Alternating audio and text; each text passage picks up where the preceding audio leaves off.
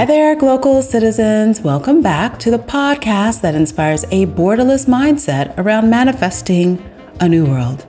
I am your host, Florence Adu, coming to you with part 2 of my conversation with Michelle Chikonda. She is an award-winning nonfiction writer, teacher, and avid traveler.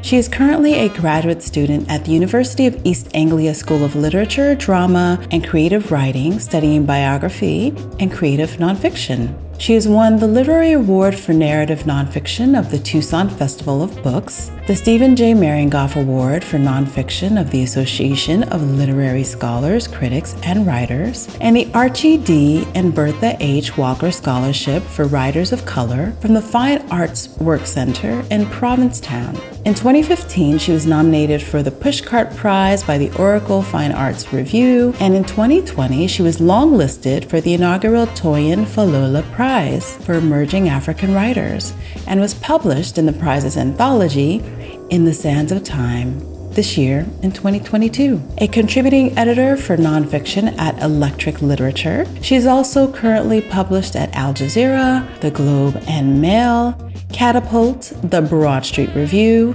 Business Insider, and Africa is a Country, among others. We're picking up the conversation with Michelle telling us a little bit about where her craft is going to take her in the coming years.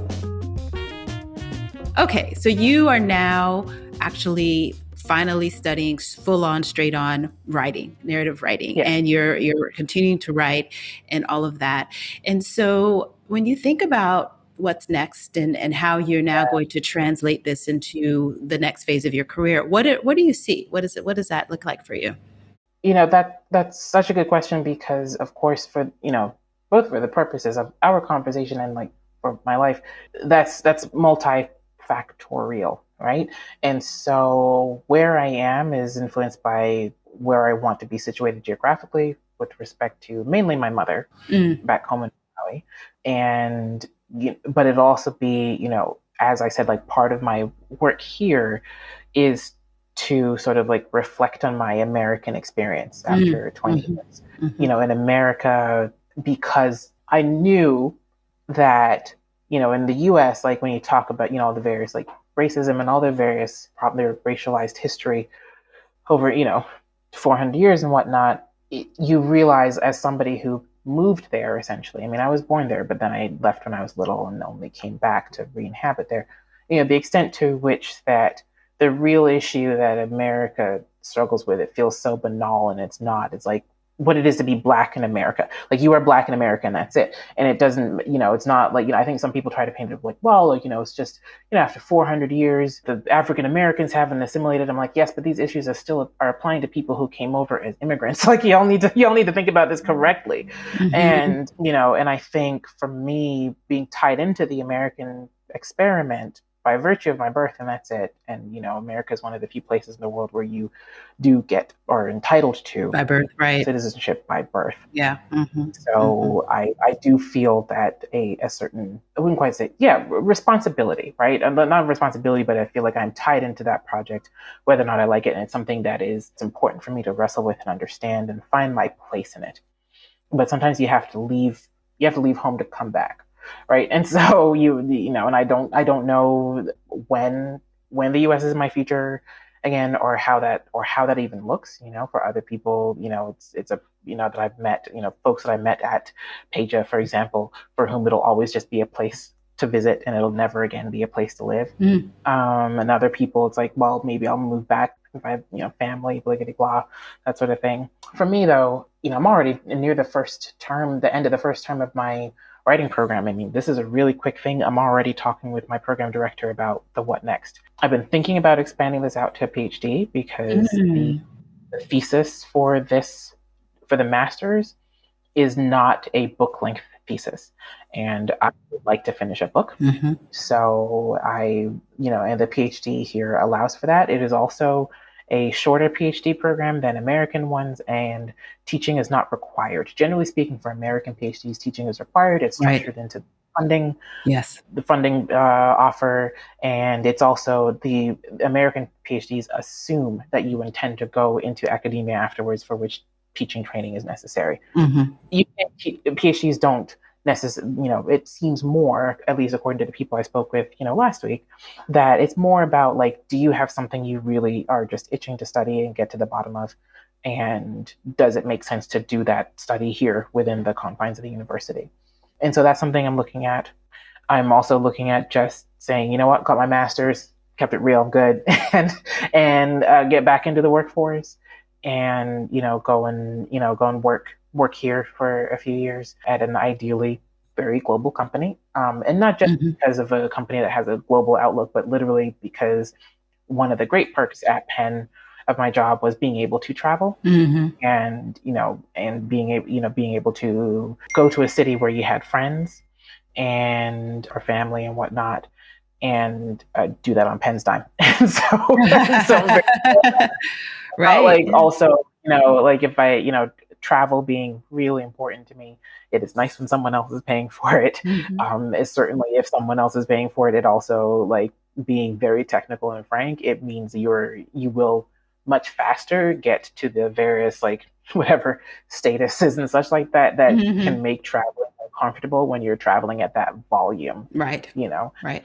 It's just nice to be able to go into shorter lines and, I don't know, go sit somewhere, lounges, have a meal, get a shower. Yeah, exactly. When you're just like constantly on airplanes. I mean, when you're just getting So that's also what's nice about, like, let's keep it real, keep it a buck, right? And so that's also what is nice about working for companies that for which travel is built in.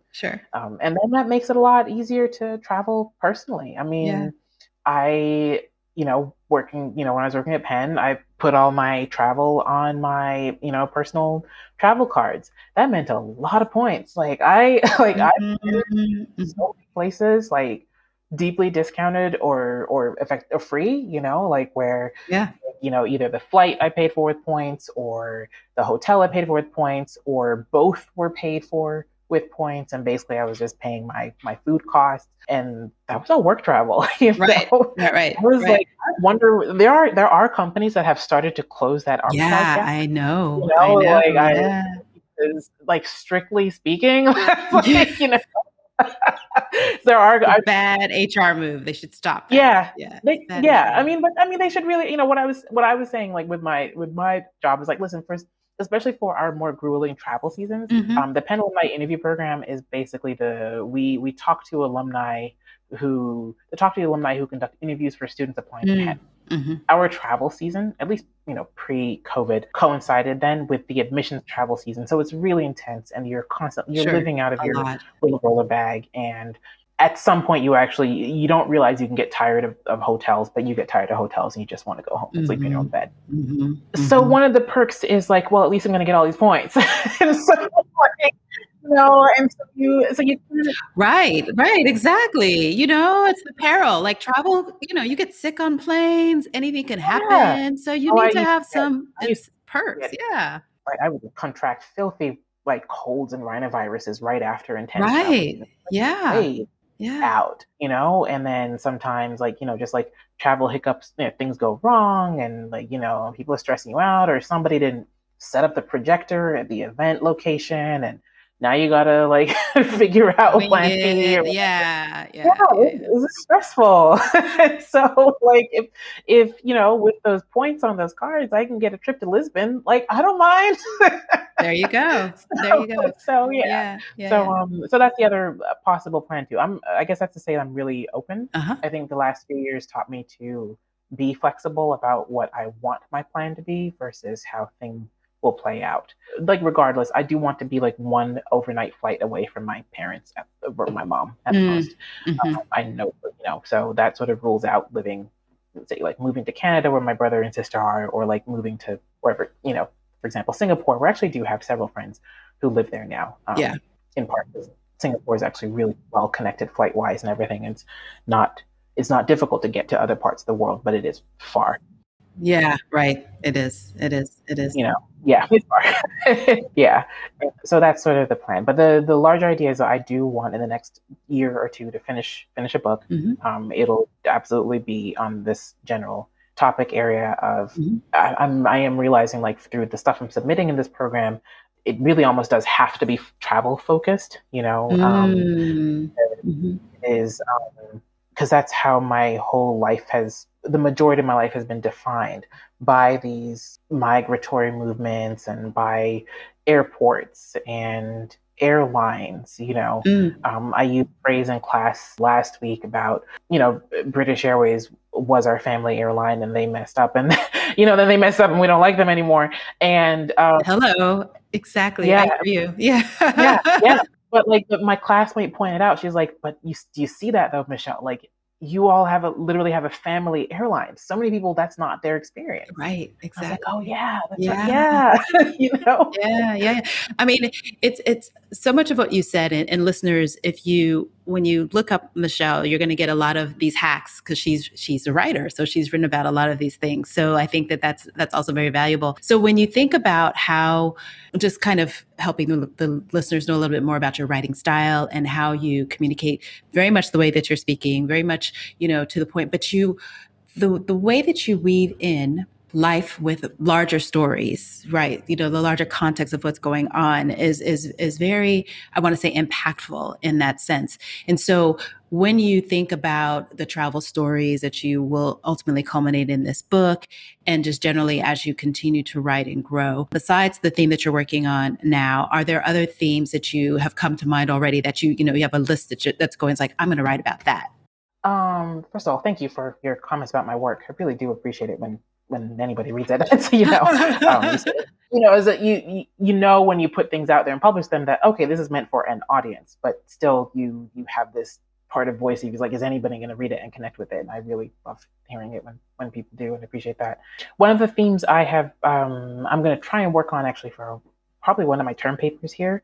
There's 2 themes, so 2 term papers for each class and 2 themes. The one that I started on, that I submitted a draft, was a question of rest, and specifically, but that was in a travel setting because I'd gone to Lisbon with those points, and I had done the most. I had done too much, and I came back exhausted. I came back tired and achy.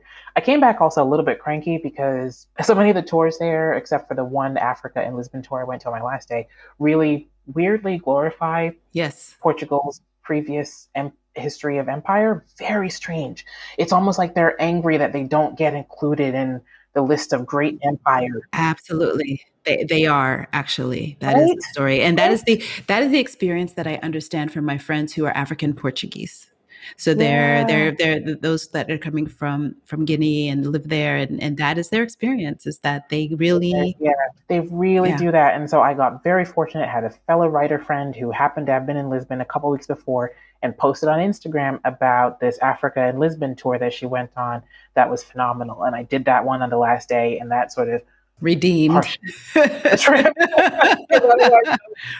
I was like, really though? Yeah. And so I came back cranky, and I realized I hadn't given myself space to rest. I treated that trip like work, like so many Mm. tours, Mhm. proving that I've done vacation well, but hadn't just like rested.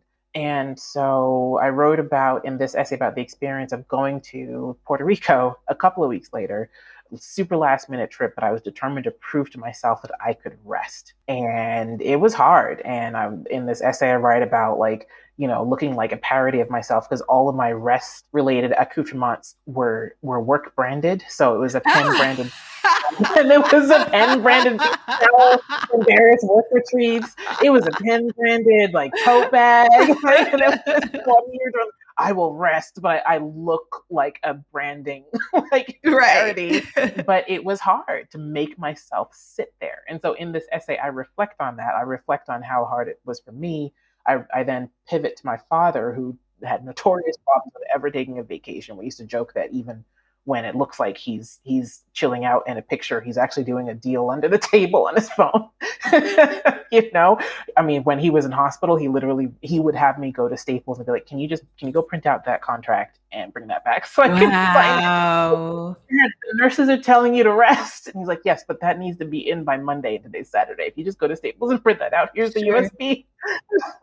you know Yeah. but then in the larger sense too, I reflect in this piece about rest for people in Black bodies. Mm. I had gone to a conference right after getting back from Lisbon, where like for black and black people and people of color who work in the admissions and financial aid fields in U.S. higher education institutions. And one of the folks had said, you need to be sure to. We were brought here to work, so you need to be sure to take your rest because they're not going to give it to you. And really underscoring that, in the US, because the original, the arrival of first Black people, these Black people that we know of are on record, was framed by work. They were brought there to work. They were brought there to be slaves. Like that is still an embedded expectation in how US society is structured. Yeah. And so in essay, I also reflect on that and connect it back to my experience in Lisbon, who again kind of get away with, not owning their role, the extent of their role in, the transatlantic slave trade, Yeah. And so that's sort of that's something I'm reflecting on, like what, I talk about rest. I'm also largely talking about like, self ownership, Sure. talking about, trying to get away from the need to prove your worth in a space. Yeah. Like when we were immigrants in the US and Canada, definitely there's that pressure to like be twice as hard for half as much. You need to outdo people. You need to sometimes, take your insults without complaint, if they've accepted us here, then we need to prove that we're the best Americans, the best Canadians, and really in adulthood wanting to get away from that. Sure. I don't need to prove my right to be, that being me is enough, being us is enough. And so there's that thread. But I'm also within that same loosely that within that same realm, I'm probably in the spring for one of my classes going to be, and then we'll turn it off into a longer form essay as well, writing about the question of home. Like what is home? And like home is always moved. What's home when you, like me, I only really learned my home language when starting from age 35. Right. Yeah. What's home when you are, in a country, in the US, and you're like, yeah, I'm an American. And then everything in the summer of 2020 happened when you have the president of the United States telling an elected representative of Congress, Ilhan Omar, to go back where she comes from, even though she's an American citizen. How do you understand home then? Sure. And sure. So or when your homeland is attacking you because you want your freedom, as in Iran now, and exactly. Or like Malawi, like part of the we ended up in the U.S. because we had a dictatorship, and that's a really difficult thing to like. People still don't really talk about it until very, very, very recently. 4 years ago, I would not have said out loud on a podcast that I'm a dual citizen, but like we had laws against dual. Yet the only reason the dual citizens that do exist is because people left during the dictatorship so they wouldn't die. Right. Let's be honest about this. Like, if anything, you should be saying, like, we're the first ones to say dual citizenship because we want to encourage people who either whose parents left or who they left for various reasons, that they should come back and not be afraid of retaining their feet in both lands. We're acknowledging that we had this incredibly violent, oppressive past. Right. But unfortunately, in Malawi too, we suffer from a failure to really take stock of what happened. And because what happened occurred in the immediate wake of colonialism, I think it is very easy to say, well, our problems are all because of that, and not necessarily to take a closer look at the human failings that are the reason. And yes, the human failings that occurred between, the end of colonialism, the beginning of the independence era, and the beginning of the democratic era. Yeah. And it's not just us at fault. Like, if you look at when so many of these countries around the world, but I care about Africa. Looking at that, when they got their quote unquote democracy, it was right after the fall of the Berlin Wall.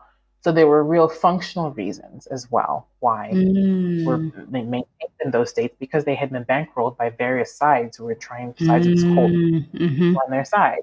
Once the fall of the Berlin Wall happened, suddenly this isn't necessary anymore. Right. Suddenly Nelson Mandela is no longer classified as a terrorist by the government. Yeah. Apartheid in 1991.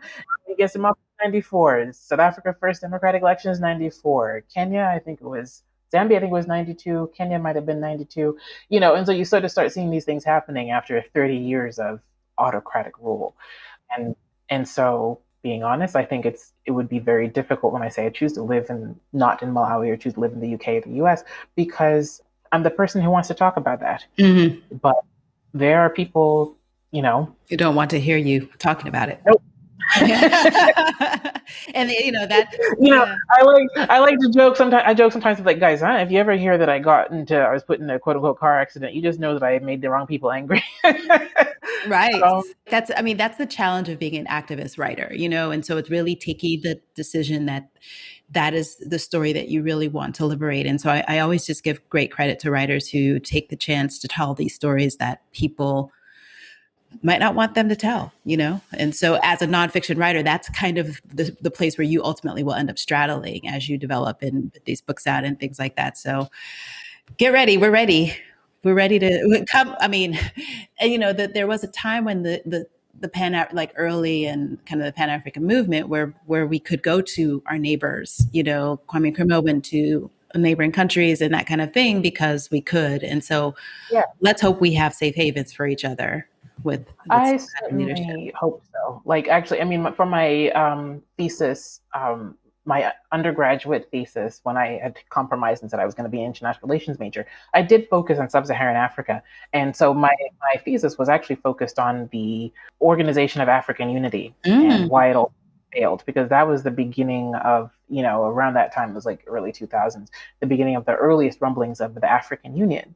And so, but in order to think about the OAU and why it failed, of course, now you're studying that whole actually immediate post-independence era. So yes, the Nkrumahs, the Julius Nyerere's, the Bandas, like all of these guys, they, for a while, there was briefly this, moment of unity. I mean, I remember some years ago being at home in Malawi and the Zambian president was visiting Malawi, I think. And so we were listening to one of the ceremonies on the radio and the Zambian national anthem came on, which has it's the exact same tune as the South African national anthem. And I asked Dad, I was like, wait, why? Why is that the case? And he said, oh, Mimi, for a brief time, and he remembered this, like when I was little, we had an African national anthem, that, I mean, South Africa is God bless Africa, particularly Africa. God bless Africa. It's not God bless South Africa, For a brief moment, we really were like, okay, we're going to be unified. And then things happen. Your political life happened. Right. Yeah. So let me ask you about mindset, because we're kind of talking about that a little bit. And so I'll ask you my mindset hack. So what is your favorite or an innovative one that you practice, one that you know of, mindset hack? Oh, man, that is really... Okay, well, I will start with writing and then that'll lead out to sort of life.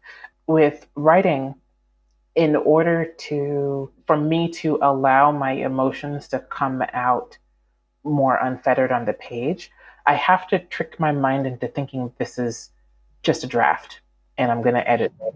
So I actually really struggle to write first drafts on my laptop, on my desktop computer, because that's too intimidating. So for a long time, I actually used to write all my pieces by hand. And actually my first prize-winning essay was entirely written by hand at this IHOP in downtown Philadelphia that was open until 2:00 in the morning. For your international listeners, that is the International House of Pancakes. It is a chain diner with decent pancakes, but unlimited coffee, which is very important for writers. It was the only place that was open until 2:30 in the morning. And I could only write at the time, like late nights were my writing time. And I could see the staff whispering, she's still here. In my mind, I was like, when I win the Pulitzer, my picture is going to be up on that wall. So y'all need to bring that coffee on. Yeah. But transcribing written work is just so time consuming. So I flipped over to writing on my iPad and I just downloaded Google Docs. And so the tablet functions as a sort of like, oh, this is, I'm just in a cafe, whatever. And that's actually where I've gotten some of my best writing work done. Because that tells my mind, oh, this isn't that serious. Sure. And the paradox is that then because it's like, oh, this isn't that serious, actually the real work, the flow flows. Yeah. Mm-hmm. General life hacks. Maybe we'll do more like travel hacks. I think because I spend so Mm. much of my time, so Mm-hmm. much of my time traveling. Mm-hmm. So like at London, at Heathrow, for example, because I spend a lot of time there, and I have actually spent a lot of time there because going to Malawi, it's 2 to 3 flights, no matter how you slice it, and so you Mm. sort of pick what city you want to transit through. Yeah. If all prices being approximately equal, which generally at that distance they are, plus or minus £30, $30 here or there. So I usually chose London because I have friends here, and so I would transit through here. We'd meet for tea, coffee, lunch, drinks, and then I'd go back to the airport and go on.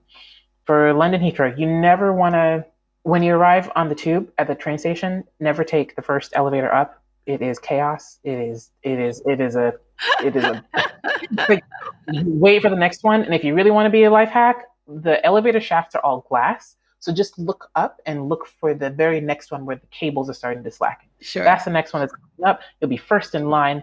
All the other chaos will have left with the first one or two elevators.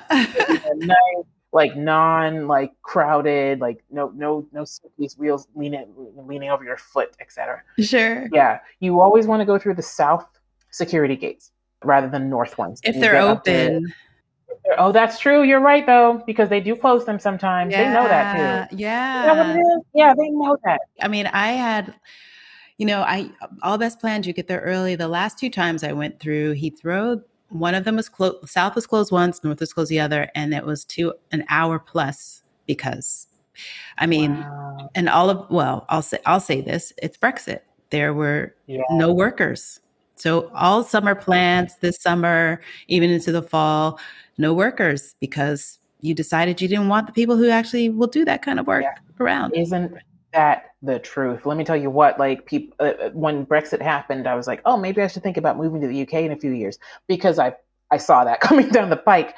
And part of my ability to easily state, oh, I'll stay here and work is because if you do a master's or PhD here, and I think actually even an undergrad, for undergrad, you go to year, I can apply for a graduate visa Hmm. that will allow me to not just live and work here, but like to look for work. I don't even need to have a job lined up Oh, right. for another 2 years. They reinstated that just last year. Mm. They because and I totally some of my classmates didn't know that this visa scheme existed. I was like, it wouldn't have if Brexit hadn't happened. Because they wanted certain, Yeah. certain.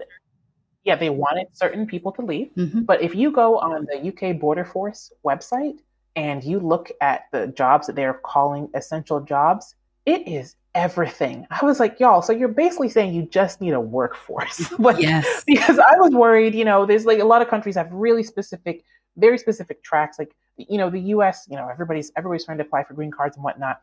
Certain jobs will only be available in certain places. If you're willing to live and work in remote places, like work up in Montana, Sure. you can, you might have more jobs open Fast to you and track, everything like right? that. Yeah. Yeah, exactly. But like in the UK, it is everything. It is everything. It's not, it's not like, oh, you need to have a degree, you need to have this, you need to have that. I mean, Brexit really was so short-sighted. I have appreciated observing European petty when I landed in Lisbon, for example. Like there's a very clear, big, bright sign for like British people that way, and it's with the rest of us. Right. It's true. Like Brits want to go to Portugal, right? And so like I landed and I saw that. I was like, wow, y'all. They made it very clear you are not in the EU line anymore, my friend. Right. You are going that way. So I had these little bits It's of so like true. It's European so true. petty, like like flying going to these places and like, oh, they're making it really clear that oh, you chose this. Yeah. Yeah. You decided. You brought this on. You don't Yeah, want us. We you don't want you. we don't want you either. That's okay. Yeah. Yeah. I like um, that you said that European petty. yeah, like these little small like is that strictly necessary? It's probably hurting them more because it makes their queues longer at arrivals in those various airports. But no, they don't care. They're like, oh, we're gonna make sure that Well, I mean, similarly, that's why we have a person who incited a coup running for president again. oh man, I saw that. I was just like, are we serious right now? Seeing that, I was just like, oh wow, I mean, I was going to say, I'm glad I left. Of course, that comes with an asterisk because, of course, so much of what happens over there is tied ripples. into Yeah. indicative Mm-hmm. of many things going on everywhere else. Mm-hmm. Mm-hmm. But literally incited a coup and is able to confidently declare a presidential candidacy again. Yeah. And to non cynically play, I think it was Do You Hear the People Sing from Les Miserables as he was coming down the escalators to make his announcement. I saw part of that video, and yeah, and oh wow, I just tuned it out. I just saw the headline. I said, "Ugh, yeah, we knew that was going to happen anyway." Yeah. I was like, I think I was on Twitter, and I scrolled past, and somebody was like, Sure. "You don't even understand what is happening in Les Mis right now." Les Mis, and I was, what song is he playing? And then I was like, nah, because he really imagines himself to be one of the people. But yeah, so I don't know, the world is just getting all the more complicated, Yeah. which is why it feels like I do hope this doesn't come off as self-important. But I think that artists, writers are more important than ever in terms of making sense of all of that. Absolutely. Because we have the ability to tie it into a kind of sense, even if it's not necessarily soothing sense. Like I don't see my job as making people feel good, because I think there's just some things like it's important to feel that discomfort, because discomfort is the motivator. Like paint it like this is the implication of these behaviors. Like then maybe you're motivated to change is a strong word, but certainly to think carefully about how you occupy space in your world, right? And hopefully, like, my writing does that. Hopefully other people's art does that. Yeah. And reflects the idea that everything is all sorts of upside down and messy. And I think it's going to be more and more important than ever, especially because I feel like there's so many forces that are sort of like gaslighting people into thinking that it's not as serious as it is. Right. Exactly. And I think that we're not necessarily taking liberation for granted.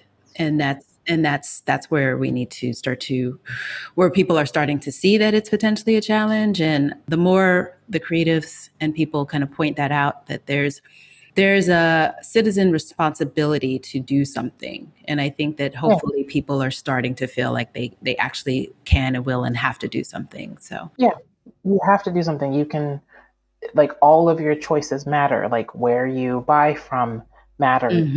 Like what you consume matters. And yes, whether there's like goods and consumer products, or like the news you consume, the social media apps you can, like, all of that matters yes, tremendously. And the fact that so many people treat it like it doesn't matter is being taken advantage of. I mean, exactly. I think it's truly I think to nefarious effect. Right. This may be a conversation that gets me in a car accident, but like, I think that, oh no, I think it is like a nefarious effect that people are that the fact that people are not thinking about what do these consumption choices mean? What do these participation choices or lack of or non-participation choices mean? And that space for which there's no thought going into it, or is the space that honestly that evil occupies, like, and that really truly ugly things are allowed to happen. Sure. On a lighter note, yeah. on a lighter note, Yeah. let's talk about the Michelle that is not writing, is not thinking about writing, maybe not traveling. So I like to ask this question, particularly of writers: are you a reader? Are you a watcher? Are you a listener? And what are some of your favorite reads, watches, or listens? Yes, so I am all three. Reading, watching, and listening. All of that has been a bit like tied into itself. I sort of tend to go down these thematic rabbit holes, and it's sort of like where it was fun, and then it became this like intellectual, artistic obsession. Okay. That happens to me as well. Yeah. Yeah. So like during the lockdowns, I started watching a lot of time loop movies. And then I started seeing a whole bunch of implications for like what that meant for like us in this eternal time loop in the lockdown and pandemic. And I started writing about it and then getting paid to write about it, which was really cool. So that became like work, but also thought and enjoyable. Like I taught a class about like the implications of time loop movies and whatnot. Okay. On time loops in the science fiction universe and everything like that.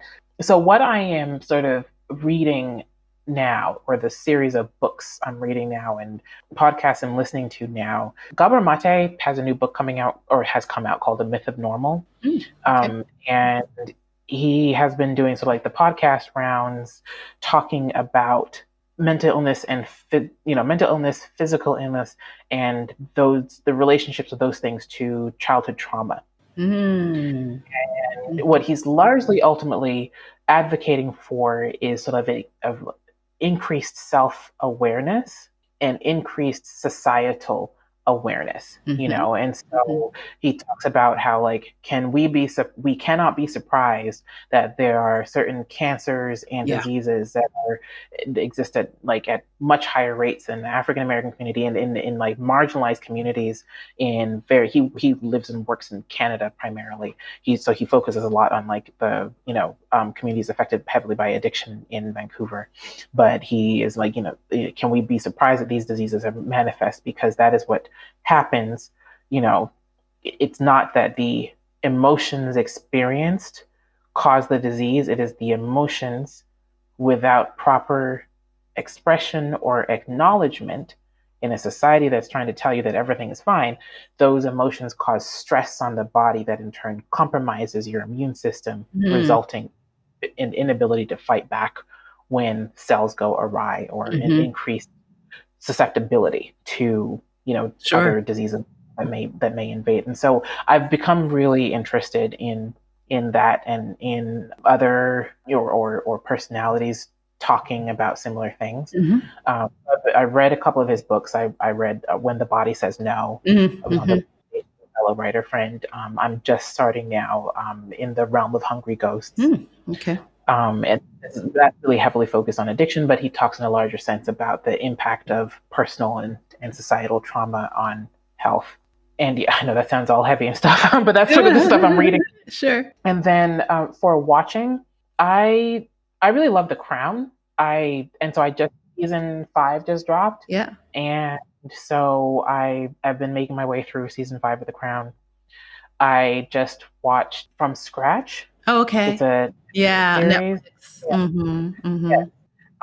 So if I'm trying to truly just be like, you know what, I just need to let my mind go, and I'm not trying to be like writing or overthinking. Netflix seems to be competing with the Hallmark Channel for like right, a lot of these, right? Yeah, right. It's all the same thing. High-powered business executive moves to the country to convince her childhood love to sell her land so her company can acquire or whatever. What happens?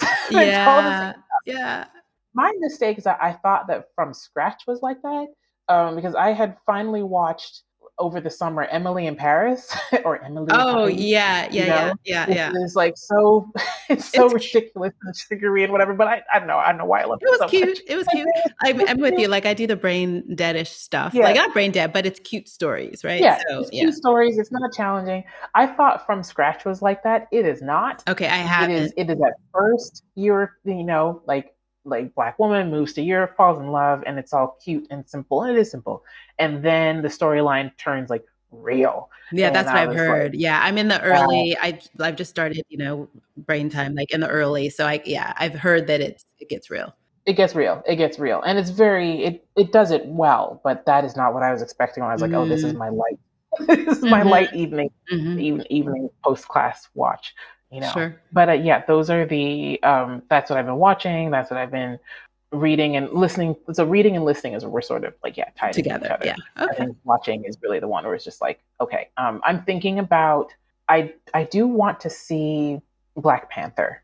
Oh right? Yeah, you should. It's good. Yeah, I really want to. So here's the deeply emotional thing for me is that I lived in West Philadelphia, and there's nothing like going to go see a Black movie with a full of Black people. Yeah. And like, I know the experience is not going to compare.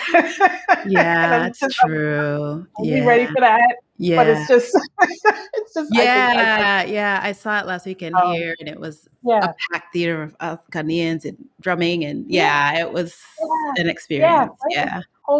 It's a totally Yeah. different experience. Yeah. I watched, Black Panther, I watched, like, Get Out, watching that with a theater of Black people, like, that, it's just, Yeah. Yeah. yeah, and so I will see it. I have heard that I've tried to avoid spoilers, Sure. but I've heard that it is a lot more. It carries greater emotional heft than the first Black Panther, or because they're sort of like trying to incorporate the death Um, of I mean, I know, was that because there were a lot of people on Twitter who were like, "Oh man, I wasn't ready for that. It's very griefy more than it is, I mean, I can see where that would be the takeaway, but I've like after when we were discussing it, yeah, people were like, I wanted the uplift, more of the uplift of it, Yeah, yeah, and I mean, to me, it was uplifting, but I'm also like a realer, and so I think it was inspiring in a way yeah. that we actually need to be inspired in a different way. Mm, So, I mean, that key. beautifully, like visuals, beautiful, all of that. And even the concepts are, so I Yeah, definitely think that they took it to the next level with the story, with what is current. And, yeah. that's why I love All science right. fiction, because I love the way that those people who create those different worlds and concepts are looking at what we're doing wrongish and looking at Yeah. ways that we can, like, how do we solve for some of this in a Yes. different way? So, Yes. Yeah. I love that. I love that, like, the way you describe, like, it's uplifting in the way that we need right now, because that's how I approach a lot of my writing, where it's like, this is the uplift is in, like, almost like not quite telling it like it is, but in just right. in Yes. leaning into the Yes. difficulty. That Yes. is the uplift, if that makes Yes, sense. exactly, exactly. Almost like showing to ourselves that we Mm, can handle this, and we can incorporate this into our future going, because we've seen things as they are. exactly. All right. Yeah. Well, that actually, oddly enough, inspires me to definitely go see it more. Like, it's Yeah, just yeah. because, like, the last time I watched Black Panther, I watched Black Panther a couple of times. The second time I watched it in theater, and watched it with dad. It was my mom, sister, and dad. And it's actually the last time he went to a movie theater. Mm. And dad used to have this habit of falling asleep in movies. And so when he was very insistent, "Oh no, I want us to go to the movie theater," and we were like, "You sure? You're always falling asleep." And so we made sure to, like, schedule it in the morning. Yeah. Like, it was like a 10 a.m. showing and everything like that. Let me tell you, dad did not. Fall asleep. He was Yeah. watching the whole time. And I think because the storyline was, dad always had this very mind forward approach to, like, Mhm. everything, but especially the storyline, that part when T'Challa's dad tells him, when they're in the ancestral plane, and he Mhm. says, "A man who has failed has not prepared his children for his death, has failed as a father." And we're watching this in, like, February of 2018, right? Like, dad Mm. has just had a second operation, and, like, that mortality is, like, Right. super in front of us, Yeah. and, like, in 6 months he will be, he will have died. And that was deep. Like, that was just really deep. I mean, I sort of was looking briefly aside, like, Sure. Yeah. because that's also that particular quote in that setting is really important. Malawi was, like a lot of Africa, was very heavily affected by the HIV/AIDS epidemic, which Mm. means, like, parent death at a relatively young age is so common. I mean, Yes. honestly, dad died at 64. Like, that's a ripe old age in Malawi. Like, I had my dad all the way through high school and college, and well into my adulthood. I have cousins who, like, didn't make it past childhood. With both, With a parent. Yeah. yeah, Yeah. with a parent, with both parents, and, like, and so the unfortunate critical import of, like, preparing children for your death it's also so very, like, necessary in Malawi, right? Yeah. I mean, it's necessarily globally, and I think that particularly Yes, Africans, they try to avoid it with not being prepared. Oh, well, it's not taboo, but it's taboo. Oh, so taboo to yeah, talk it is about. to, like, not Right. have a will and all those things, and so it Hey. really creates. Sorry, I'm laughing. It's not a Yeah, place. no, but There's so many things in that. yeah. So, I Yeah, mean, as much yeah, as the hope is things like this kinda help, like you said, that that asks or begs of our elders to do something differently if necessary. Yeah. Yeah.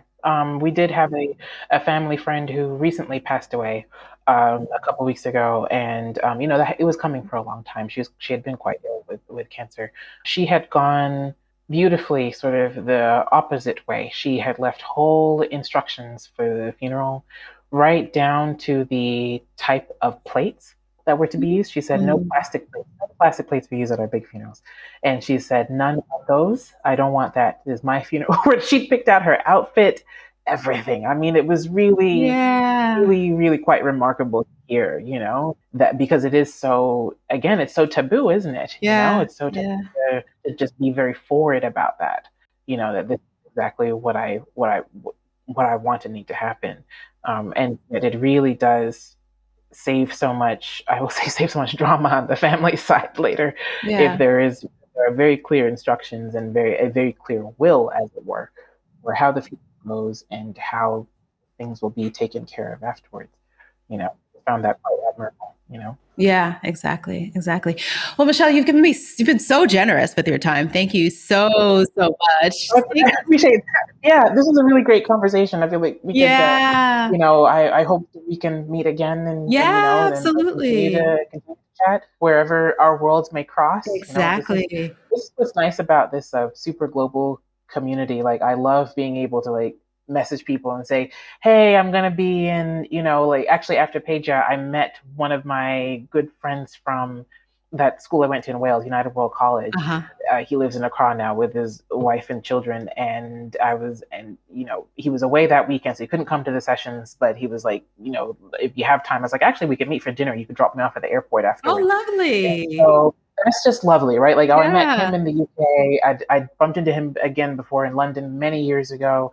And we've been at our high school reunion together actually just a couple months before that. But now we're meeting in Accra. I love that about this community. We're just like, okay, name the world capital and like, see if we can. Exactly. Right? Exactly. It's very Yeah. lovely. Very lovely. Yeah. So before we sign off, do you have any last words that you'd like to share with our audience for now?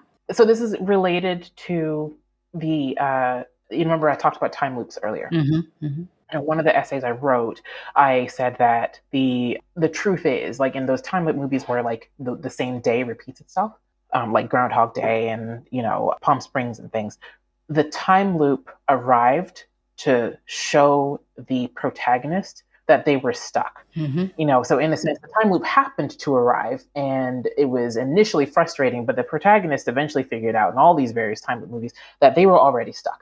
And beginning to observe all these different ways, day after day after day, for which they were stuck, was the beginning of them actually getting out. Mm-hmm. And so if there's anything that I would want to share with this global community, there's a lot, I would say that so many of us do, take for granted the ability to move around a lot, but it can still be hard. I mean, I will say that moving to the UK, finally, like getting my visa stuff done and the actual logistics of the move and like registering for classes and everything like that, that was hard. And I started questioning myself actually, and my job was very happy to keep me. They were like, my boss was like, you can stay, you don't have to put yourself through this. But I'm very stubborn. I'm like my father. I can't not finish what I start. And I was like, I will do. And so I suppose in the midst of all of this really chaos, I mean, I'll be honest. I mean, this has been a chaotic few years. I truly believe there is massive opportunity to reach for your best self. I write a couple of these pieces to say that there is such opportunity in the chaos, and because so many people were flipping tables. I wouldn't say flipping tables, but like we're like leaving their job. Like, you know what? I was wondering why I hadn't yet retired. I've always been saying I want to spend more time with my grandchildren. I didn't do it. Or I've been wondering why I've been living so far from my family. I've been wondering why I haven't yet, in my case, gone and done that master's degree that I've been talking about since 2014.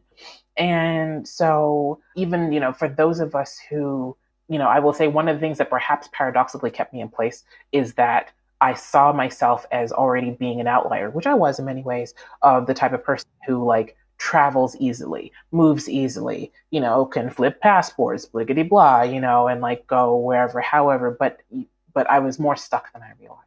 And so I for our local community, a term that I absolutely love. I adore, because that's exactly what it is. I'm writing an essay right now about making airports my home, specifically about Heathrow Airport, really specifically about Terminal 5.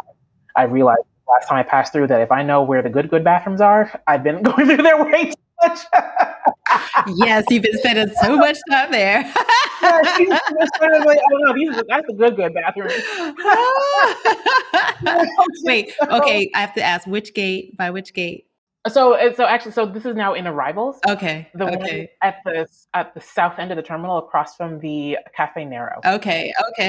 That is where you see flight attendants in that bathroom, and that's when you know, oh, that's a good bathroom. Sure. They're never crowded because unlike the other. You're right. That is a good bathroom. Yes. Yeah. Right. Yeah. And I was like, oh yeah, I've used that one. It's a good bathroom. Yeah. Because the other ones at the north end, it's so close to Marks and Spencer, W.H. Smith, all those. Really yes, it's crowded, and yeah. That's also all the trains, all the exit doors leading to the the transport, exactly. Mm-hmm. It's all there. That side, there's nothing. Yeah. So people don't think, oh, let me just walk that way, and so it's never crowded. You feel like you can take as long as you want to, everything like that. To the sinks are, yep. Everything. So, but that's also when I realized that it's like I passed through this airport way too much, So when you're the type of person who knows where the good bathrooms are at the arrivals level at Heathrow Terminal 5, you can sort of I feel like maybe you can get a little bit complacent, or I did, in that like, oh, I'm already living a life that most people only dream of. I don't need to push it further, and I did. So I would just, for those of us in that community, and those of us not too, if you've never made that move, like the move can be difficult, but not impossible. And like, I really am, even 2 months on, like actually today is exactly 2 months since I landed here. Actually, now I'm thinking about it. Yeah, 17th. Got here September 17th. And I'm so happy here that I'm worried about jinxing it. Like it just sense in a way that, I on the one hand, I was recriminating myself at first, saying, why didn't I come sooner? But then I said, no, it feels so right because now is the right time. Right. If I had come earlier, there would have been things that didn't work, things I hadn't prepared myself for, things I hadn't made my peace with, like relationships I hadn't fixed up, my relationship with my money, which needed to be fixed before I could get myself over here. And it feels so right because it's exactly the right time. I'm so glad I made this move. I'm so glad I made this move. It was hard to leave my friends and, and everything, but there are no regrets. Right. It was time. In your own words. It's time. It was time. Yes. It was time. I appreciate that's exactly what it is. It's time. Yes. Yes, exactly. All right, listeners, this has been another episode of the podcast. You can catch us each and every Tuesday with new episodes at localcitizenspod.com or wherever you get your podcasts. And I want to say again, folks, like, share, subscribe, tell a friend, leave a review. It helps people find good content online. And until next time, and also check out the show notes because they're going to be very good. We had such a rich conversation in so many of these topics, from things about Malawi to Heathrow to all of the great places that we visited in this conversation will be there. So until next time, bye for now.